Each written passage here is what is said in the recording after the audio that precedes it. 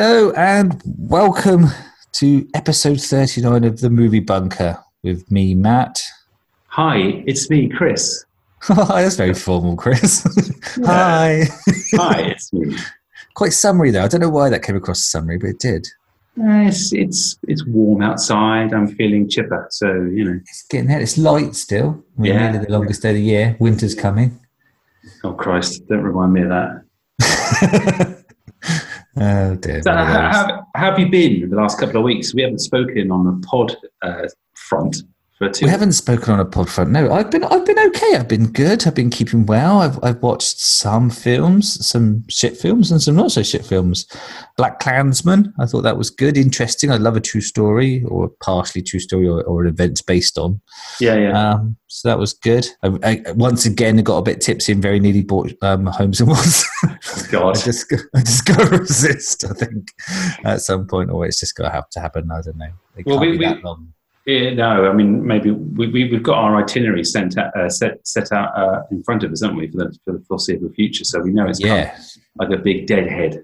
I've watched a lot of TV. I've been not really watching movies. I binged Killing Eve in 2 days with my wife. I need to watch that. I started watching the first one, but Sal wasn't into the whole killing people thing. Well, it's not really. There is obviously killing, but it's done in a fairly mild way. It's really well written. It's very good. And I'm going to watch it regardless of what she says. Yeah. she's not the boss of me. You're your own man. But I was obviously watched the Game of Thrones finale, which is what it was. I don't really want to talk about that anymore. And I did you see the last watch, like the making of the Game of Thrones? Oh, that's the film. The only film I've watched in the last sort of 2 weeks, I think. And I found that really, really good and enjoyable. It made me feel really guilty for entertaining all the Twitter haters. Because they had the extra guy and the snow guy. Yes. And the just the foul-mouthed sight woman. Oh, yes. I really enjoyed. The amount of, just to see the amount of hard work and just in terms of making swords and props and stuff, it's just amazing. Yeah. And it just makes you think, if people pour their heart and soul into these their little movies every episode. And I think it was interesting what one of the producers was saying was, what I thought was really good is this is the last season because they physically can't make this show. See, I enjoyed that more than probably the last couple of episodes, which I didn't hate as much as other people. Like you say, probably best not to get into that particular Twitter debate. It's a massive minefield, isn't it, of conversation pitfall, is that last season of Game of Thrones. Yeah, there does seem to be like a watermark there between people that live through Lost and those that haven't. So, yeah, the people that live through Lost seem to view it a little bit more affectionately. Yes, a little bit more. Hey, at least it wasn't Lost. Yeah, well, I guess we're a lot more forgiving, I think is the word as well. Yeah. And also, come on, it's a TV program. It's a TV program about a woman that rides a dragon around. What do you want? Yeah, exactly. Well, listen, we're back on track now with our episodes. We've got a guest today. It was really great to speak to Giles Paley-Phillips. So Giles is like an author, he's a musician, and he's co-presenter of the Blank podcast. It's a great podcast. Yeah, so he co-presents it with Jim Daly, and basically they talk about blank moments. I mean, you can interpret blank however you like, whether it's in your professional or your personal life. They've had some great guests like John Ronson, Louis Theroux most recently, and Rachel Paris. And so, yeah, it's a really good podcast, and I recommend you download and listen. It's fantastic. But we talked about Giles' guilty pleasure, which was Dune. Yeah, this is the original version, the one they were remaking now with all of the actors in the world. We touch on this in the interview as well. But yes, this is the original 80s David Lynch. I don't know. It was a very difficult watch, which we talk about. But anyway, enjoy the interview and then join us afterwards because it's my top 5. Here's the chat.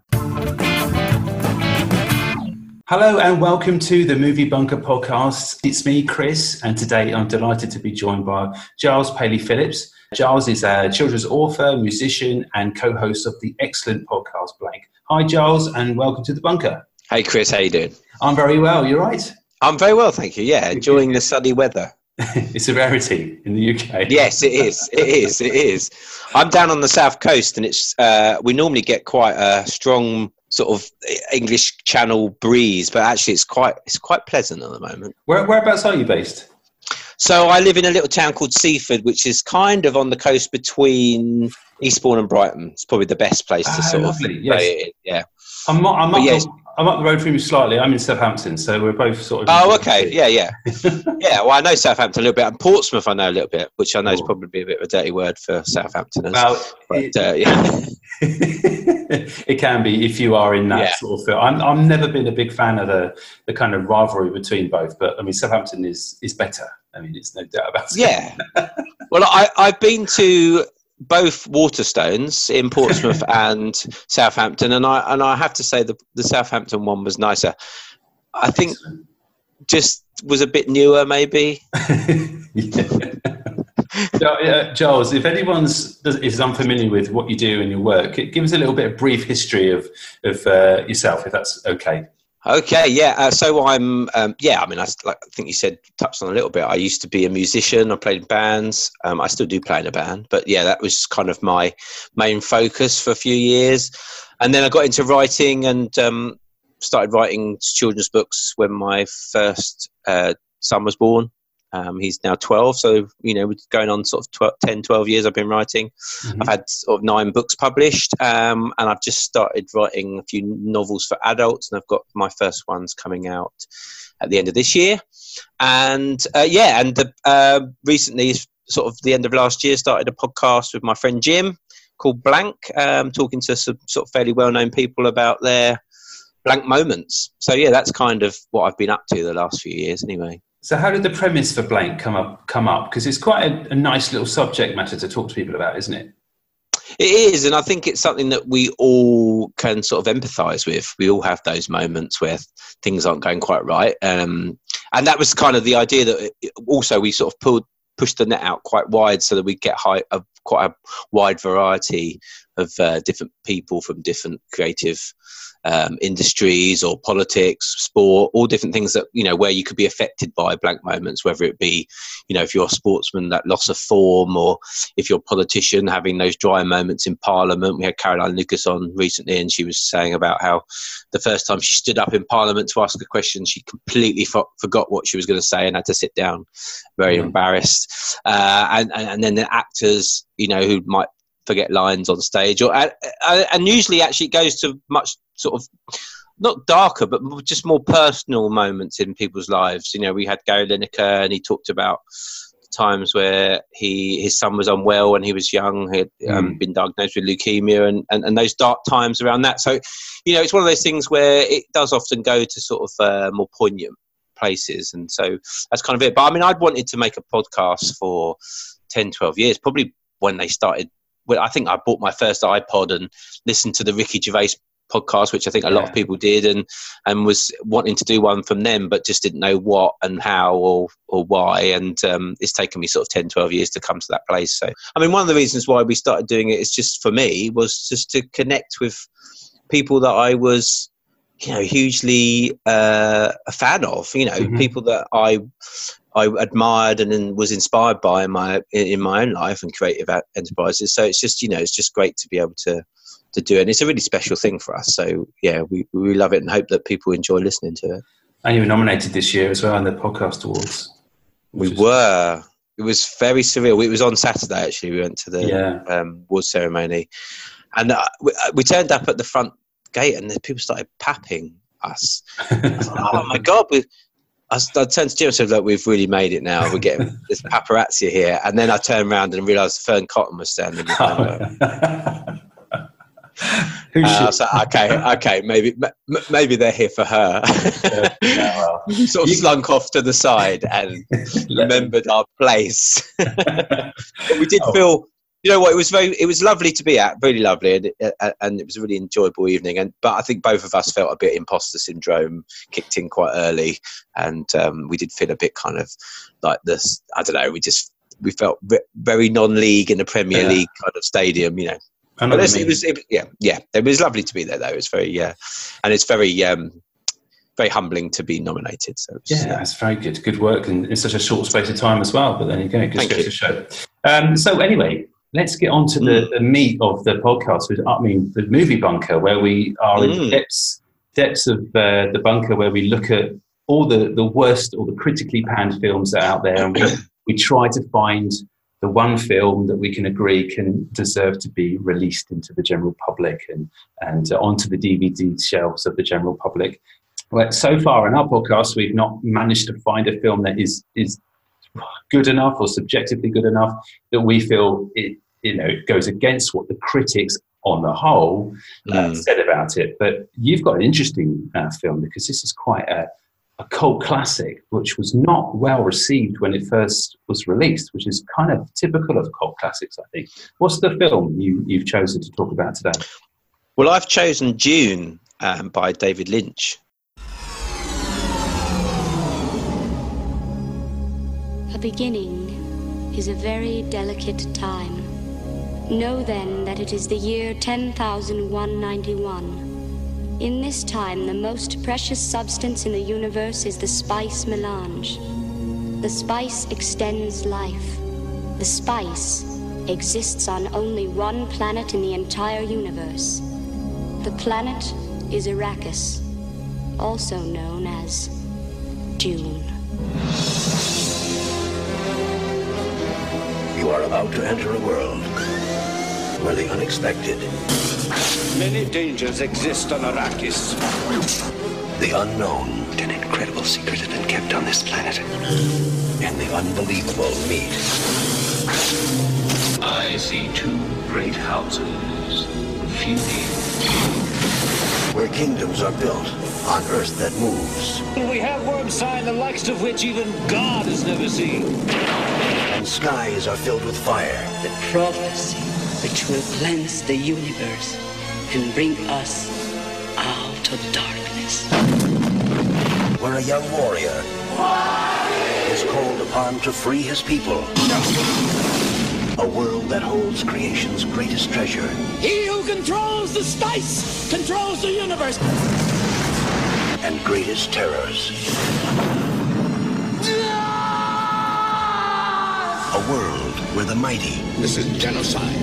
The deliberate and systematic destruction of all life on Arrakis. the mad, I will kill him! I will love you forever. and the magical Father, the sleeper has awakened! will have their final battle. Long live the fighters! Do not show the slightest pity or mercy! Emperor, we come for you! Dune, a spectacular journey through the wonders of space and the mysteries of time. From the boundaries of the incredible to the borders of the impossible. Now, Frank Herbert's widely read, talked about, and cherished masterpiece comes to the screen. Dino De Laurentiis presents Dune, a world beyond your experience, beyond your imagination. An epic, in many respects, an epic failure when it came out, and certainly an epic film. Yeah. I've always been a massive fan of David Lynch. I think the first film I saw was Elephant Man, and I think Dune was probably not far afterwards.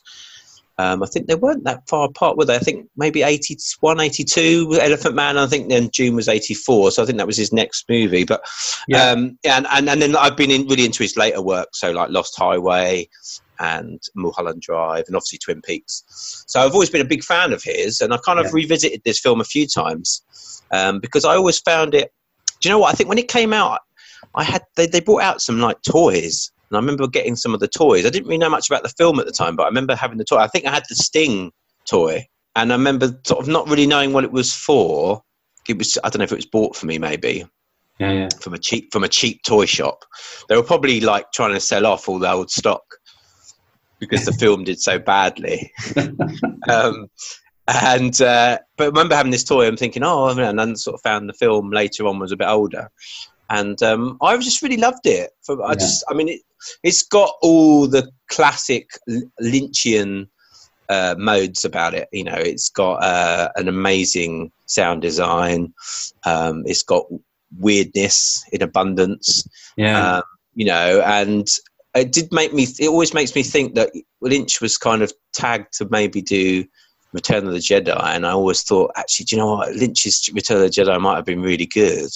It's a difficult one because when I read that, I think I knew that little nugget of fact years ago, but it reminded me. I thought, what a crazy concept for a Star Wars film directed by David Lynch. But yeah, the lukewarmness to this movie when it came out is well documented, because in IMDb now it's a low 6.6, and I think in Rotten Tomatoes it's more or less the same. It's got like a critic score of around 50%, which is okay. It's poor, but it was very, very ambitious, and I think the issue is it's like a novel or a group of novels spanning like a big universe, a big story, and we spoke off mic earlier on about Game of Thrones and things like that, but this smacks of like Game of Thrones in space in terms of the houses and the different families and all that kind of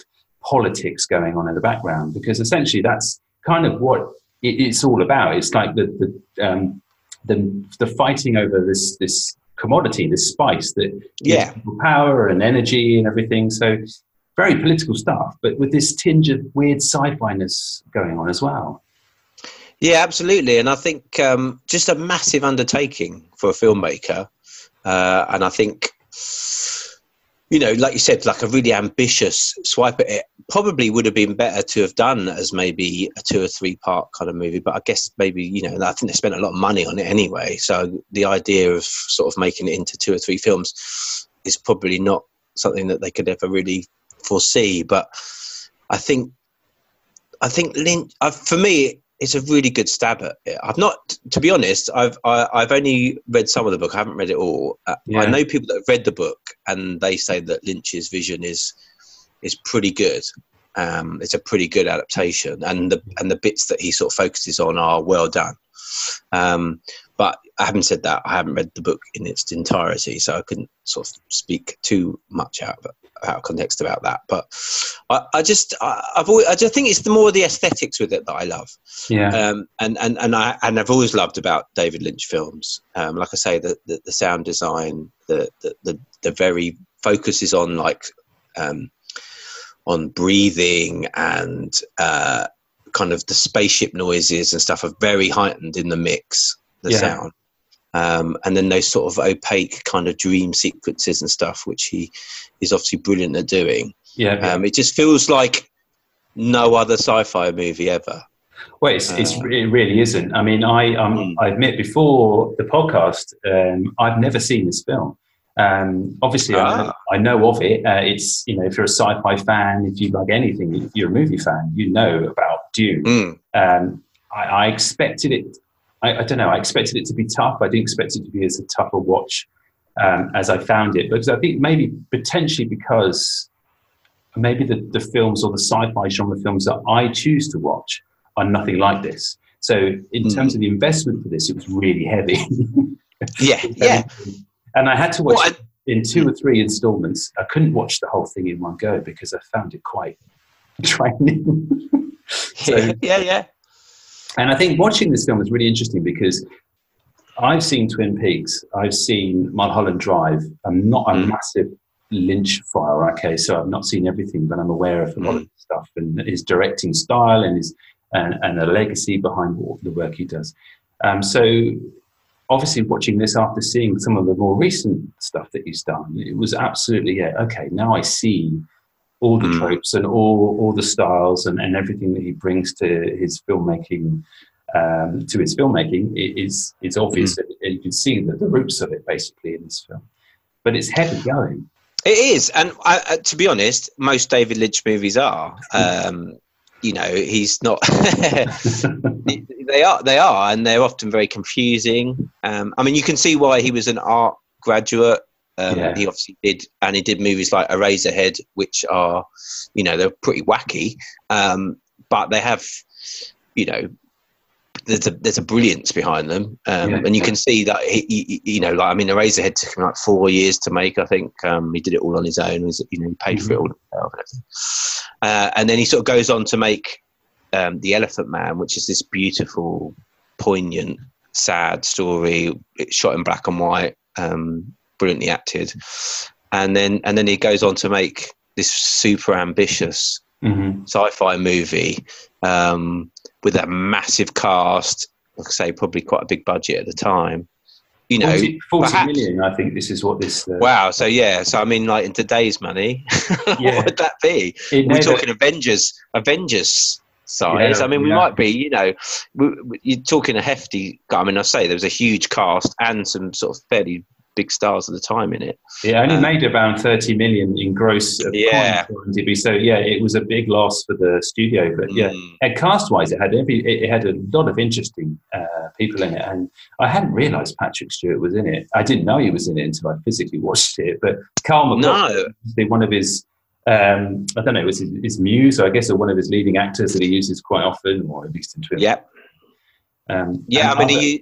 He was in Blue Velvet as well, which is another Lynch film. Well, that film scares me because I've never seen it, and I'm not sure I'm ready. I don't know that I've got what it takes to sit and watch it. It's another classic, incredibly dark David Lynch film, and I think it's one of his most personal films because he came from quite a regular upbringing. I think he would say himself he was, kind of regular, kind of middle class family who were, suburban upbringing. And Blue Velvet is very much that suburban.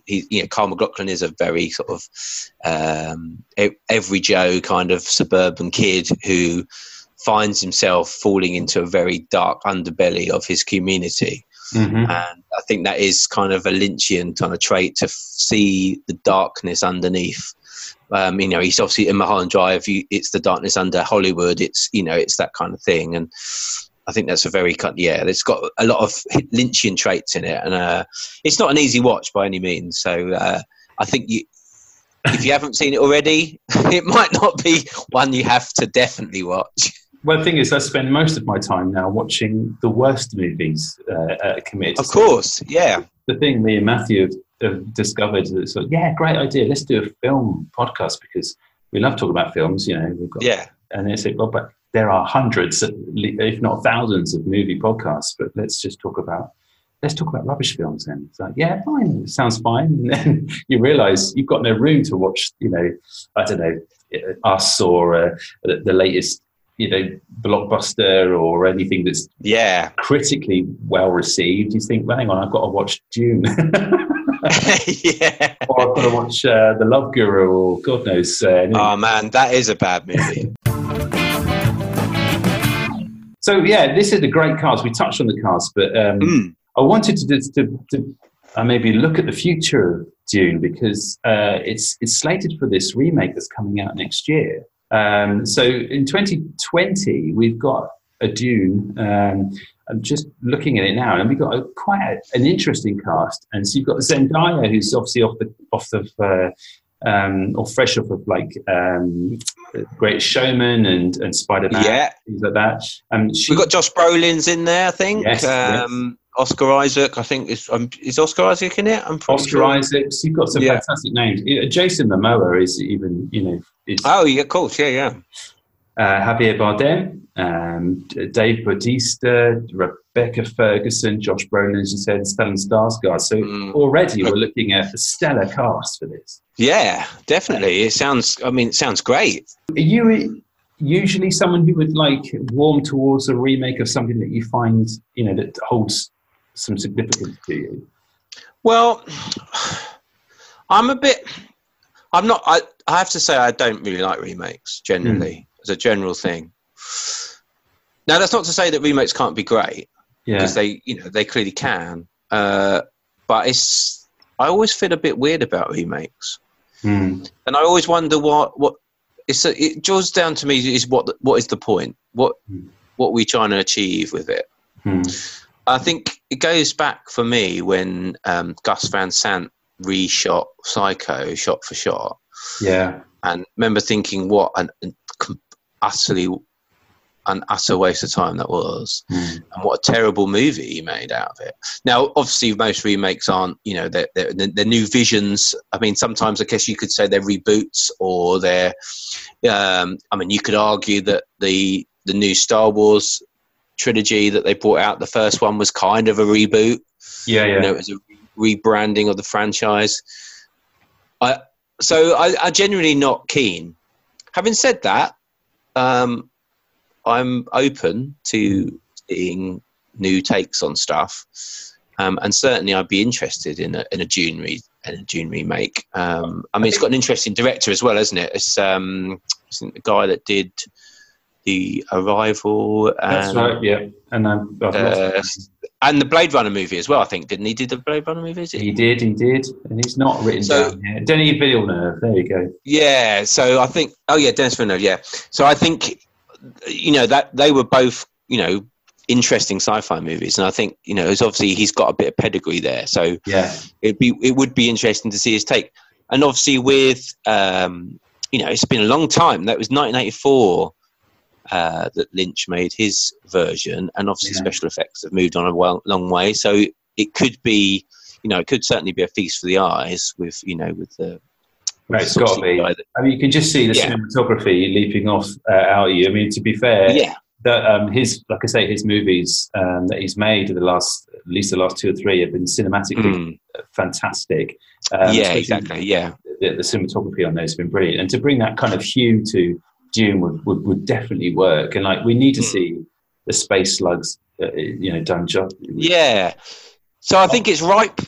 It's possibly ripe for a remake. Yeah. And I think they've obviously got a really decent director, and if the story works well and they've got a decent cast, then there's no reason why it can't be a really good new version of it. I think I suppose when you're getting it from an original novel source material, it can sometimes not feel like a remake. It's just someone else's kind of version of it, isn't it? So. Yeah, you can. I guess you're not looking. I guess he's not looking at Lynch's version. He's going to be looking at source material. So. Yeah, it's a fresh reimagining of the novel. So I guess we have to see it like that, and maybe because I know what you mean about. I think remakes. It's just a bit of a dirty word, isn't it, these days? Remakes, because there's so many. It's almost like Hollywood has run out of ideas to a certain extent. Well, this is the big, always returning things, isn't it? Yeah. Always the big conversation around this sort of thing is, if it's an if they're adapting like a well-known TV series or an 80s TV series, it's got, and as you say, a remake. There's always the question of why are we not putting the money and endorsing these kind of new screenwriters and new ideas and getting stuff onto screen. And that does happen, but obviously box office draw is what keeps the industry turning, I guess. Of course, and then I guess the argument would be we need to make these big movies that make lots of money, otherwise we can't necessarily make the smaller ones. But it's tricky. Well, things like Netflix and Amazon and things like that, you find the most interesting stuff coming out on those platforms now, I find.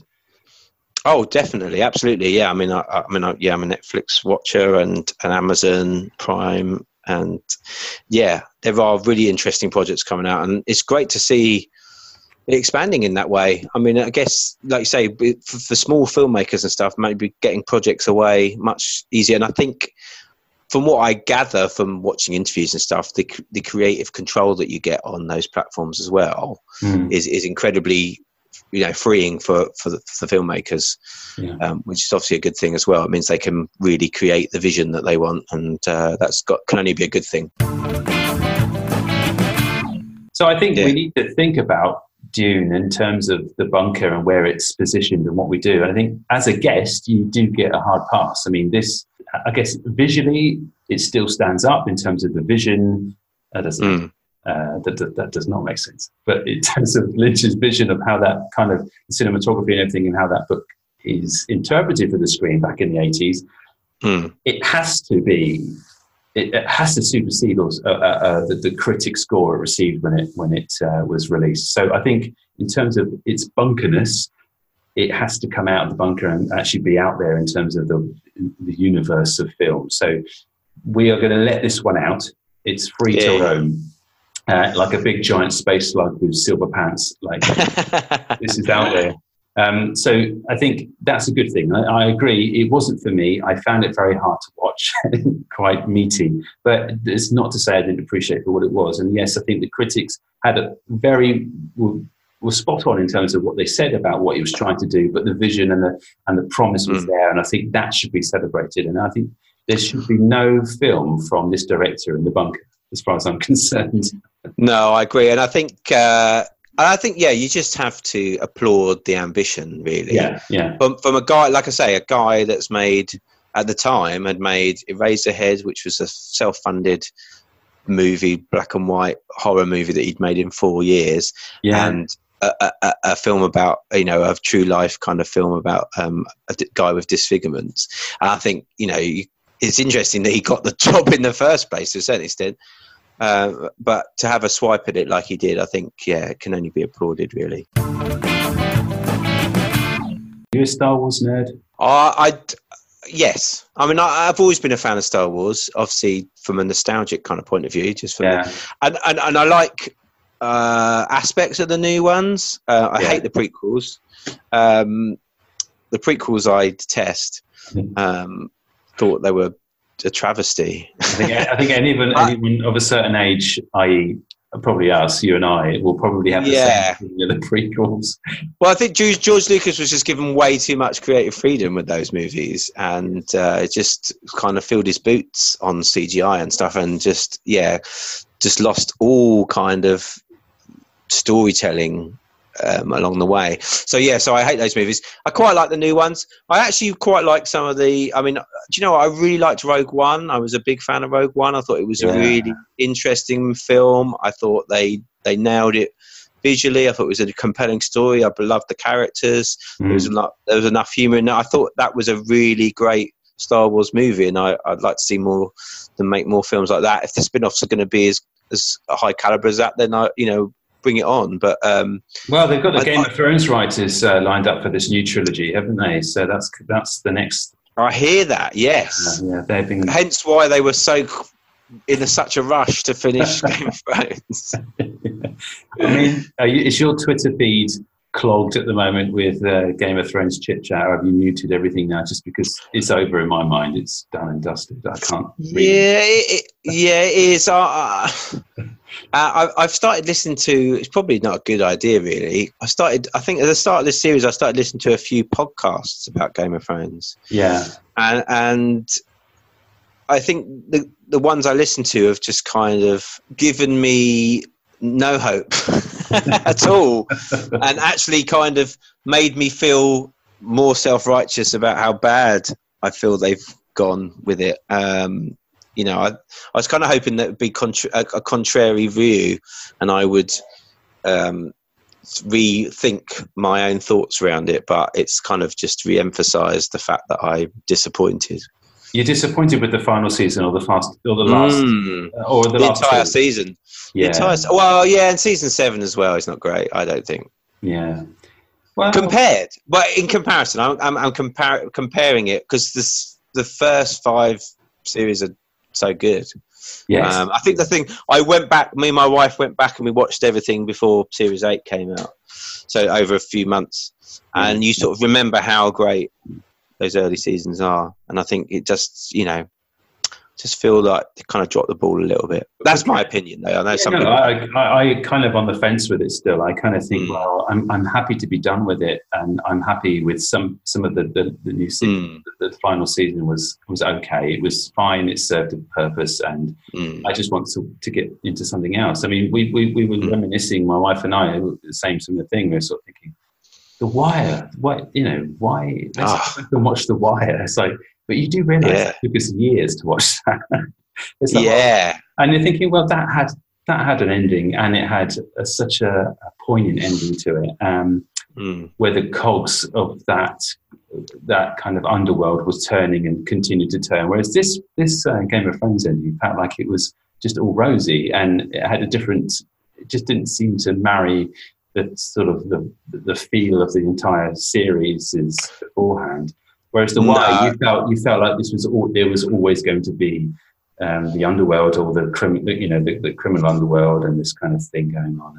Yeah, The Wire is a particularly brilliant show. I think it did make me start to think about other big shows and how they ended. That made me think, was Breaking Bad, that didn't finish that well either. And then I thought, The Sopranos, that didn't finish very well. And then I wondered if there's this weight of expectation on us as viewers and the showrunners to create this perfect ending, and you're never going to quite ever make that. No, you'll never please anybody, and I guess not everybody. And I think I agree. You've got the worst ending, which is Lost. You've got other things. Lost, of course, is another one. Yeah. Yeah. The best one I've seen is, I don't know if you've ever watched a series called The Leftovers, which was a Sky Atlantic thing about the people. No, I never saw that. Very similar to like what happens in. Oh, it's not a Marvel thing, but with the snap where half of the people disappear. This is kind of a series before that even was an idea in Marvel, where half the people disappear and the rest of the people are left to get on with it. That was an amazing series. It only ran for like 4 or 5 series, but the way they finished it was tear-jerking, and I've never seen anything like it since. And yeah, there's an expectation on everyone to please everybody, and with Twitter, social media. I mean, you're basically, well, you either love it or you hate it, don't you? It's binary. Yeah. You're either in this camp or you're in that camp, and there's no nuance anymore. But yeah, I was just thinking. While you were talking about Left, I was thinking of other series that had disappointing endings. Yeah, I was a massive fan of Battlestar Galactica, and I thought that ended it was a bit weird. Yes, yeah, that was very. Yeah, no, I heard about. I didn't watch that series, but I remember that ending coming out and everyone giving. It was such a great series. They really took it to some really interesting places, and that was sort of a bit poo at the end. And I was into Fringe as well, and that was a bit poo at the end. I mean, so I guess maybe there is. There aren't actually that many series that have ended well. No, it's a poison chalice, isn't it? You just get a successful series under your belt, but yes, you've got to write and make the final episode or season, and you're basically, you might as well just do whatever you physically think you can do and put it out there, and then turn your Twitter exactly. I used to work in a video shop. Oh right, so years and years ago, and watched lots of crap movies. I mean, I remember Anaconda was one of the worst. I think that came out on video while I was working there. So we're talking 97, maybe 98. Yeah, that's Anaconda. J-Lo, isn't it? It's got Ice Cube in it. I'm sure it's J-Lo. I think it might be J-Lo. I think you might be right. I think it might be J-Lo. I remember seeing it. So bad. So bad. Hey, it's a giant snake. What's not like to yeah. Well, it's no snakes on a plane, that's sure. John Voight, J-Lo, Eric Stoltz. Oh, it's got quite a good cast. Owen Wilson's in it. Johnny Stajo. I should have chosen this. I might have found this a little bit easier. Yeah, that's only 4.7 on IMDb. I've just picked it up on there. That is not a great film. That could be a future film for us, though, in terms of what we do in the bunker. Yeah. So I didn't realise it scored so low, but I love a monster or a big, creature flick. Yeah, I like Lake Placid. I really like. So that came out at a similar time. Yeah, there was a run of these things, wasn't there? Yeah, and I liked Lake Placid. I thought it was quite good. It had quite a lot of humour in it. It sort of didn't take itself too seriously. Had the woman from the Golden Girls in it. It was like the giant crocodile. Yes, yeah. Brendan Gleeson was in it as well. It's a sort of grumpy sheriff. Yeah. And with Chris, who else was in it? I'm trying to think. Oliver Pratt, he was like good in it. He was just sort of, I think he was a kind of scientific expert on crocodiles. So you knew that as soon as he arrived, he'd get eaten. He was the kind of, I think they were sort of trying to go for a Jaws sort of thing. So he was the kind of Richard Dreyfuss character. Right, he was an expert on crocodiles. They had Brendan Gleeson was the kind of, he was supposed like a bit like the mayor. He was like this kind of grumpy kind of sheriff. Yeah. So no, maybe he was a bit more like Rob Schneider. I think Bill Pullman's in it. He's good. He was like typical kind of sort of slightly moody Bill Pullman. That was a good movie, but Anaconda wasn't. Oh, Well, I think that's a good idea for a future episode for us. I'll let you know how it goes. Yeah, I think definitely. Well, listen, it's been fantastic speaking to you today, Giles. And I was just saying thank you for discussing Dune with us and on the bunker, and it's out there for the masses to enjoy. And thank you for allowing it to come out of the bunker. The critics aren't always right. This is what we're here to prove. And exactly. Where can we find you online, and what sort of projects and bits and pieces have you got coming up? You can find me on most social places: Instagram, Twitter, Facebook, and my handle is at EliIsTender10. So EliIsTender10. And you can come and find me and have a chat. Projects wise, we're obviously still doing podcasts. We've got quite a lot of episodes lined up till probably the summer, and then we'll probably have a little break and start again in the autumn. And then I've got this new book for adults called 152 Days, which is coming out sort of late autumn this year. So you can pre-order it now actually from the publisher unbound.com /152 days, written, not the numbers. And you can pre-order it from them. Excellent. Well, thanks again, Giles. Thank you. Thanks very much for having me. Good chat, Chris. Giles is really good. Fantastic guest. And Another one to join to the roster of great guests. How do we keep doing it? Or how do you mostly keep doing it, to be fair? I don't know. We just hound people on Twitter till they say, it's a bit. But I really do recommend the podcast. It's a great intellectual listen. You gave me a top 5. I gave you a top 5 challenge. Way, way, way back. And I thought to myself, hey, let's stop being mean to each other on this. I'm going to give Chris the easiest thing possible. I'm going to give him the whole of history to pick 5 films from. But the thing is, it's not easy. I'll tell you why. When this top 5 thing, for anyone who's new to the podcast, on the off podcast that we do one guest spot, and then the following on we do a meaty, crappy film review. That's our kind of process. Yes. These top 5s are supposed to be fun, light-hearted, enjoyable. We pick a top 5 movie-based things, whether it be movie remakes that we'd like to see, cartoons into movie form, and we've done a load of sports movies that we've never seen made. And you gave me this behemoth of a category.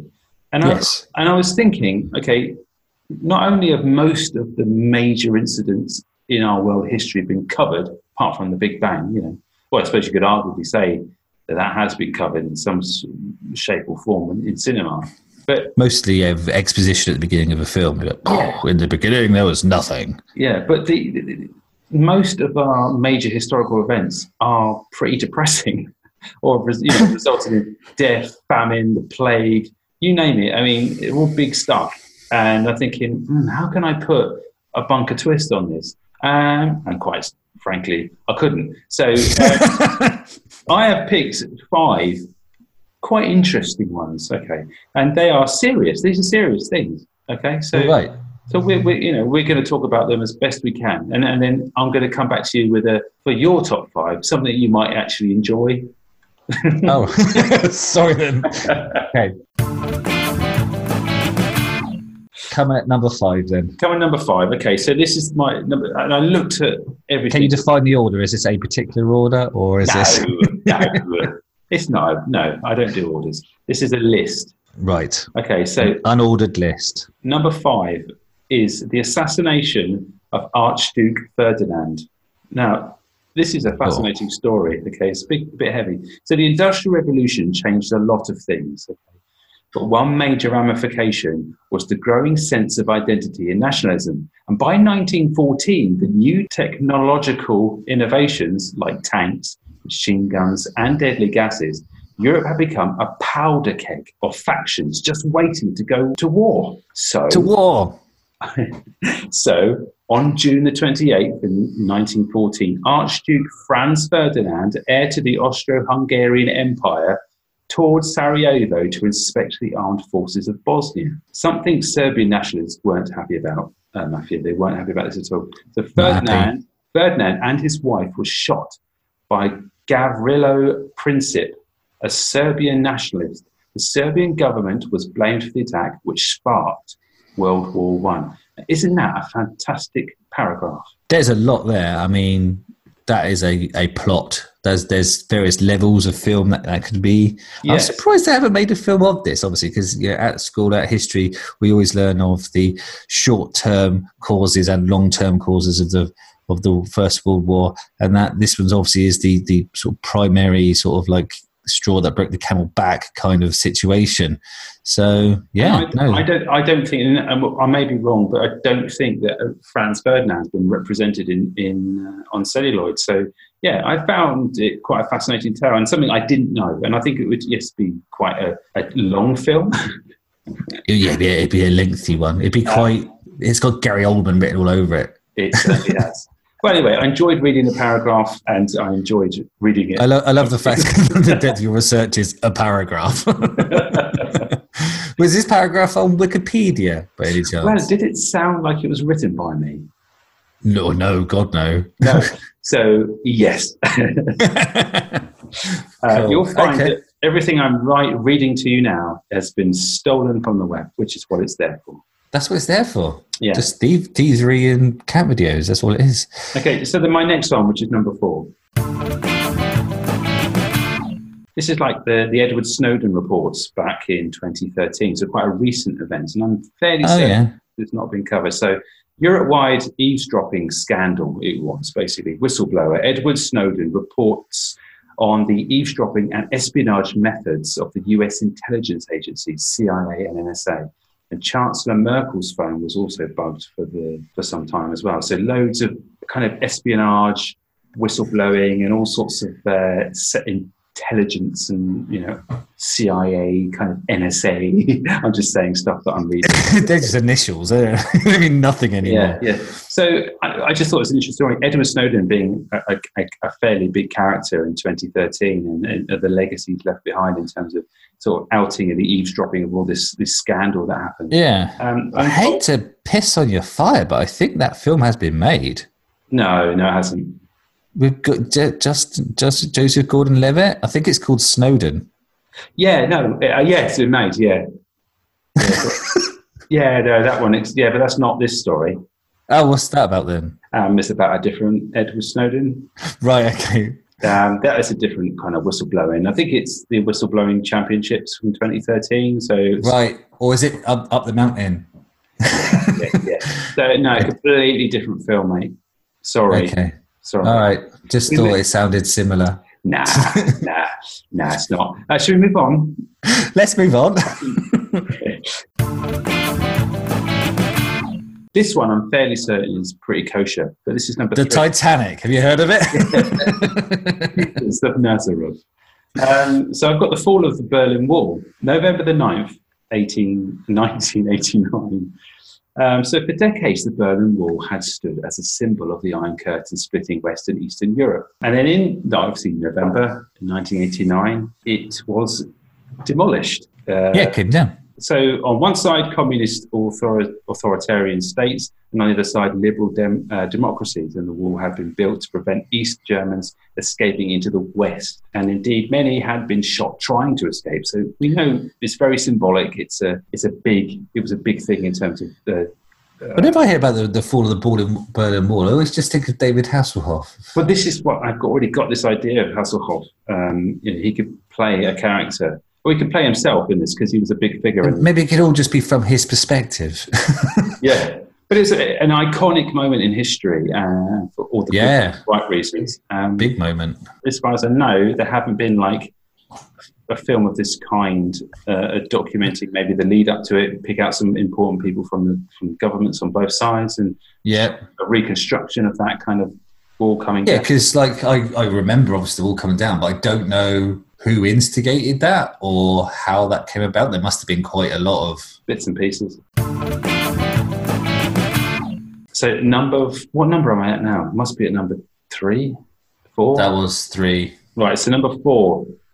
Well, we go the other way, generally.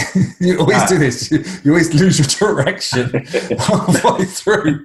So we started at 5, which was Archduke Ferdinand. Then number 4, about the never before seen Edward Snowden biopic. Yes. And then 3 was the Berlin Wall Just. Yeah. And that means number 2.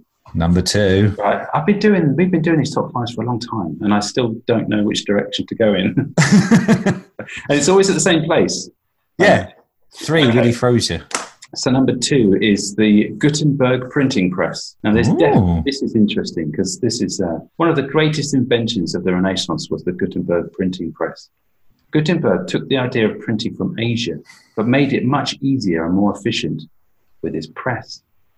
The first books he printed were Bibles, and they were all sold before he even finished them. The printing press fanned the flames of reading, education, and knowledge, and the new capability of mass printing books that would have previously been copied by hand. Now, you cannot put into words the significance of... There cannot be a more significant historical event than that, surely.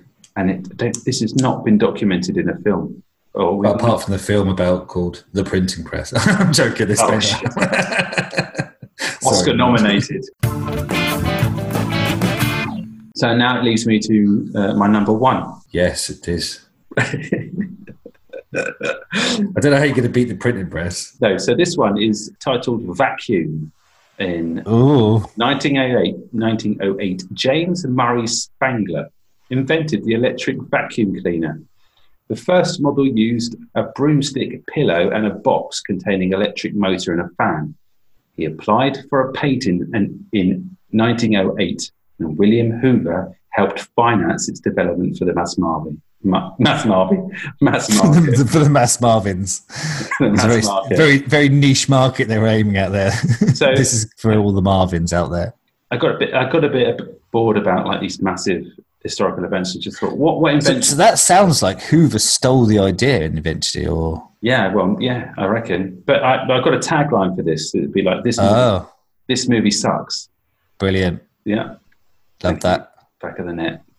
A film about the invention of the Hoover or the vacuum cleaner, I should say. Because if it does have that kind of, the founder kind of vibe to it, if it does, it result in sort of subterfuge and stealing of ideas and patents and whatnot. Yeah. So I did enjoy that, the founder. That was good. You seen that? It was the one about McDonald's. Yeah. Yeah, that was good. So what do you think of that top 5? It was different, wasn't it? Curiously for you, I found the last 2 to be in the right order as the top 2. I know the other ones are kind of huge, massive historical events, but I think sometimes these little sort of niche-y, moments in time, and especially, just to be fair, they could invent some sort of human interest story around these things. They don't always have to steer slavishly to actual historical events. They never fucking do, as it is. So I think you did well. I think you did well to avoid a total bleak fest. Yeah. I'm still going to do the plague. Yeah. And then this is the battles of the Verdun and Somme, where 12 million people died. This is it. There's a lot of dark stuff in history, and even recent history is all very well documented. And the financial crisis has been done, and so a lot of films based on historical events have been made. So my challenge for you, I've got a nice one for you. You'll be pleased. All right. Top 5 supporting character roles to feature in their own spin-off film. Do you know what I mean? I know what you mean. Right. Yeah. So, for instance, we're big fans, as previously in all our other podcasts, I think I've mentioned Napoleon Dynamite, but I think I haven't. But for instance, Pedro, his sidekick, or who could have his own spin-off film. Well, there goes my fucking number 1. Cheers, Chris. But you can have that one as your number 5 instead. Maybe just go a bit more detail on it. But just deserves a notable mention now, I guess. Yeah. But there you go. It's a good one to get your teeth into. Yes, I like that. I will now be watching films with renewed vigour, staring slightly to the left of the centre screen to see who could possibly be in their own film. I like it. Good. Well, you enjoy that one and make it nice and cheery, won't you? Nice and cheery. So, in our next episode, which will be in a couple of weeks' time, we'll do a film. We'll do this bloody film. Which one are we going to do? Is there any off our list? Oh, it's Doom, isn't it? It is Doom. Doom that won the poll that we did on Twitter. So yeah, Doom is the film, the Rock. Probably should get that watched actually, or recorded, because I suppose I reckon in a month that might disappear. It's on Sky. So anyone who wants to join in that, you can listen, watch along and send us your thoughts on it wherever you can. I've got some comments on that already, which is great. Tweet us, Instagram, Facebook page, it's all there. Write us a review, that'd be really cool. Give us a rating. Cheers, Matt, and bunker out. Did we agree that was our... No, it didn't. Bunker. I think there was several suggestions, none of which sounded particularly... Good. Cheerio. But yeah, bunker over and out. Bye. Not going to work ever.